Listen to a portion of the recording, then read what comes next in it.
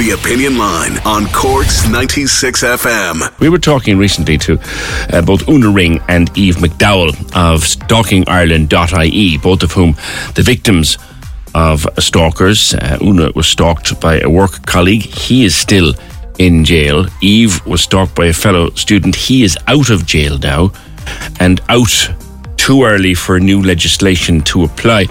And the first study of people who've been stalked or harassed is being published today, and it's revealing how it affects them on a number of different headings. It also finds that most of the perpetrators were known to the victim. Like, they might have been partner, ex-partner, acquaintance, friend, colleague, ex-work colleague. Now, there was a considerable number of strangers involved, but quite a lot of people were stalked by someone that they know, and that's just a number, or one of a number of findings in this report, and over 1,000 people took part in compiling the evidence. Dr. Ciara Staunton from the UCC Department of Psychology is the person who's been compiling this report. And I think Eve and Una worked with you on it, did they, Ciara? Good morning to you. Good morning, PJ. Well, listen, Eve and Una were the catalysts for this research. It was based on their vocal lobbying after their cases a couple of years ago that led to us to undertake this research in consultation with them. What we really wanted to do was give voice to those who have experienced this crime and provide the evidence to support the arguments that they were making.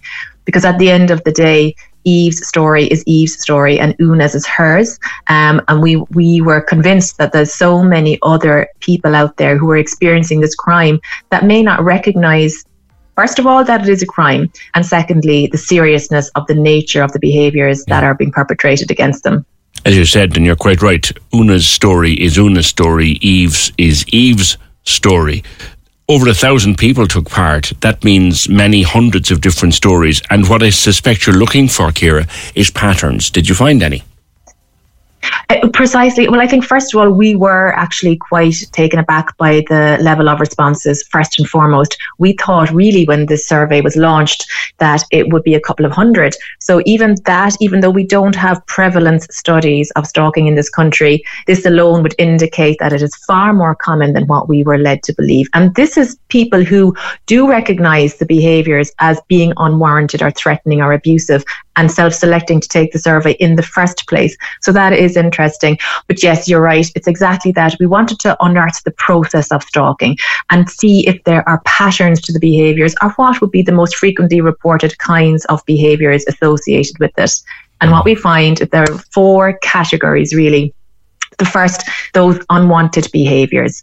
So the common stalking behaviours: being followed, being approached, the person loitering around your house, spying on you potentially, making consistent and persistent unwanted approaches to you or your friends. Those are very prevalent among the behaviours.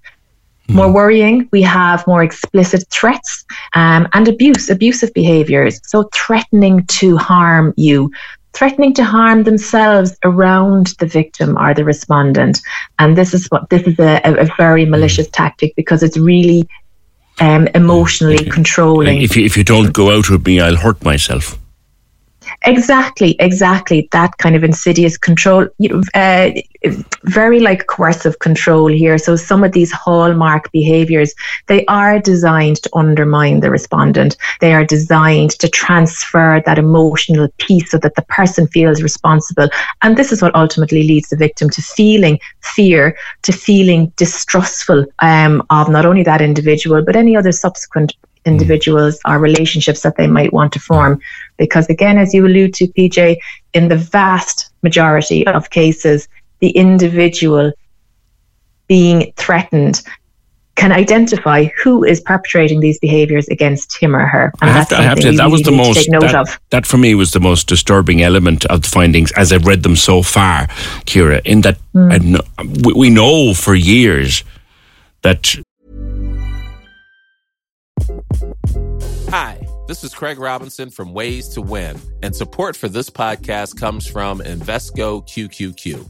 Invesco QQQ is proud to sponsor this episode, and even prouder to provide access to innovation for the last 25 years. Basketball has had innovations over the years, too. We're seeing the game played in new ways every day. Learn more at Invesco.com/QQQ. Let's rethink possibility. Invesco Distributors, Inc. Cool fact, a crocodile can't stick out its tongue. Also, you can get health insurance for a month or just under a year in some states. United Healthcare short-term insurance plans, underwritten by Golden Rule Insurance Company, offer flexible, budget-friendly coverage for you. Learn more at UH1.com. Many of us have those stubborn pounds that seem impossible to lose, no matter how good we eat or how hard we work out. My solution is PlushCare. PlushCare is a leading telehealth provider with doctors who are there for you day and night to partner with you in your weight loss journey. They can prescribe FDA-approved weight loss medications like Wegovy and Zepbound for those who qualify. Plus, they accept most insurance plans. To get started, visit plushcare.com/weightloss. That's plushcare.com/weightloss. A huge number of people who are sexually assaulted, for example, are sexually assaulted by somebody that they know. It would appear stalking is the same. It would appear that it's the very same. And it's kind of part of that broader context of gender-based violence, that is consistent internationally. And what this study has shown is that Ireland is no different in that regard, that in the vast majority of cases, that the person perpetrating these criminal acts are in fact known to the individual, which I think makes it difficult from a policing perspective, because it's very easy to report a crime to the Garda Síochána when you can say it's a stranger. There is a strange man in the majority of cases. Let's call a spade a spade. The perpetrators are men in the main. There's a strange man loitering outside my home. There's a strange man showing up at my place of work. I'm starting to get these gifts. I don't know where they're coming from, I suspect. So that's easy to sell that story to a member of a Garda Síochána versus those same behaviours being perpetrated by somebody who is likely to be a current or an ex-partner, because it takes on a different significance, doesn't it? And how do you start to prove that, well, these behaviours are obsessive, they're fixated on me, they're unwanted, uninitiated. In fact, many of our respondents had gone to the effort to ask the person to stop because they know the person, but that is in vain, because again, the motivations of the offender are different. Ever since her very ever since her very first interview with me, Una has consistently said that when she went to the guards, they were brilliant. Is that a general finding, or what's the finding? The findings there are mixed, sadly. So it would appear that Una was extraordinarily lucky, and it just highlights, I mean, we have a fantastic police force in the main, and I want to be cautious of how I present these findings.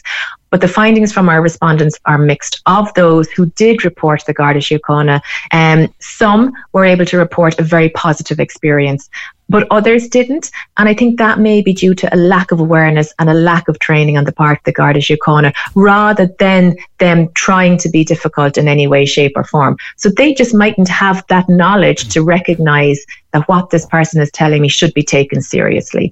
And that will be one of the big recommendations from our research is, first of all, for those who report that they're believed and that they're taken seriously, and that something can be done about it. And what this new legislation will do will empower the Gardaí to actually do something about it before these crimes escalate, because that is exactly what we see in the process. You see an escalation in the behaviours, you see an escalation in the level of threat, and we also know from other studies when it comes to homicide and the murder of women that stalking and coercive control and these kinds of behaviours retrospectively were present in those relationships. You mentioned psychological damage, that the report looks into that. And I remember Una, I'm coming back to Una all the time because I've spoken to her so many times at this point. So many times, yeah. She said to me at one stage that she was fully convinced, and her blood ran cold, she was fully convinced she'd seen James Steele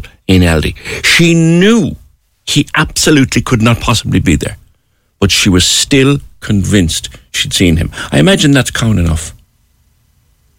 Listen, that is a symptom of post-traumatic stress disorder, and that is one of the consequences of these kinds of behaviours. So we really cannot underestimate the damaging effects that this has on those who are subjected to them. They range from physical, social, financial, right through to the most severe psychological consequences. We have large proportions of our respondents admitting to self-harming behaviours and suicidal attempts and ideation. I mean, it doesn't get more extreme than that. At the lower end, you have, of course, that sense of anxiety, that sense of fear, but that's exactly what the perpetrator is trying to do. Yeah. Interestingly, I would say as well, many respondents were angry. And you can understand that because, again, they might know the person and this person is being a real nuisance at one end of the spectrum. And, so being angry and annoyed and frustrated because you can't do anything about it, or you may seem powerless. Hopefully, new legislation and bringing awareness through this study and campaigning and bringing this information to light will actually empower those who are being subjected to these behaviours to be more vocal about it and to be believed, and for somebody else to step in as well. So again, just empowering people around what to call out, being able to call out bad behaviour for what it is before it escalates. That brings me nicely to my last question. This extraordinary body of research, I look forward to reading further into it. The summary enough, it makes me want to read more. What's going to happen with it? Where's it going to go? Who's going to use it and for what? Well, hopefully when the law is enacted, that will immediately give powers of arrest and new legislation, which, as I say, will allow the Gardaí to act, that they will have tools at their disposal that previously this was all hidden within the harassment legislation. So we really need to surface that and train the Gardaí so that they are fully aware of what exactly stalking involves. And I think that's where this research will be very helpful, because we can support the Gardaí in training them and highlighting the processes, highlighting the hidden motivations of the offenders, so that the kinds of behaviours, while they may seem like nuisance behaviours, we would be able to point to, look, when these are repeated and persistent over time, what you are looking at is a real red flag for risk.